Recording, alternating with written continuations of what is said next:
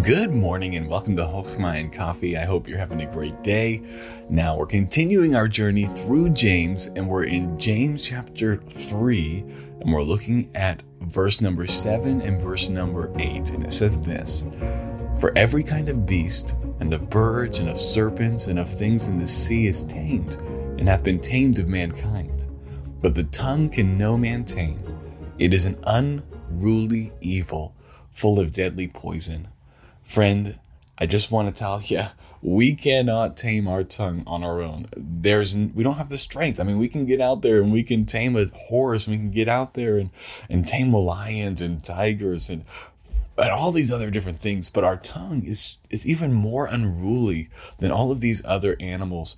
And it will take the supernatural power of God, us submitted to his spirit, to be able to control our tongue. And so don't think that you can control your tongue by yourself.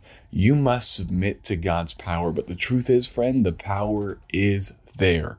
If you are saved, Ephesians tells us that the power of God that rose up Christ from the dead is toward us. And so, friend, trust that if God asks you to say the right things, he'll give you the strength to do it. And then submit to him, submit to his strength, trust in his power, and you will be able to see it happen.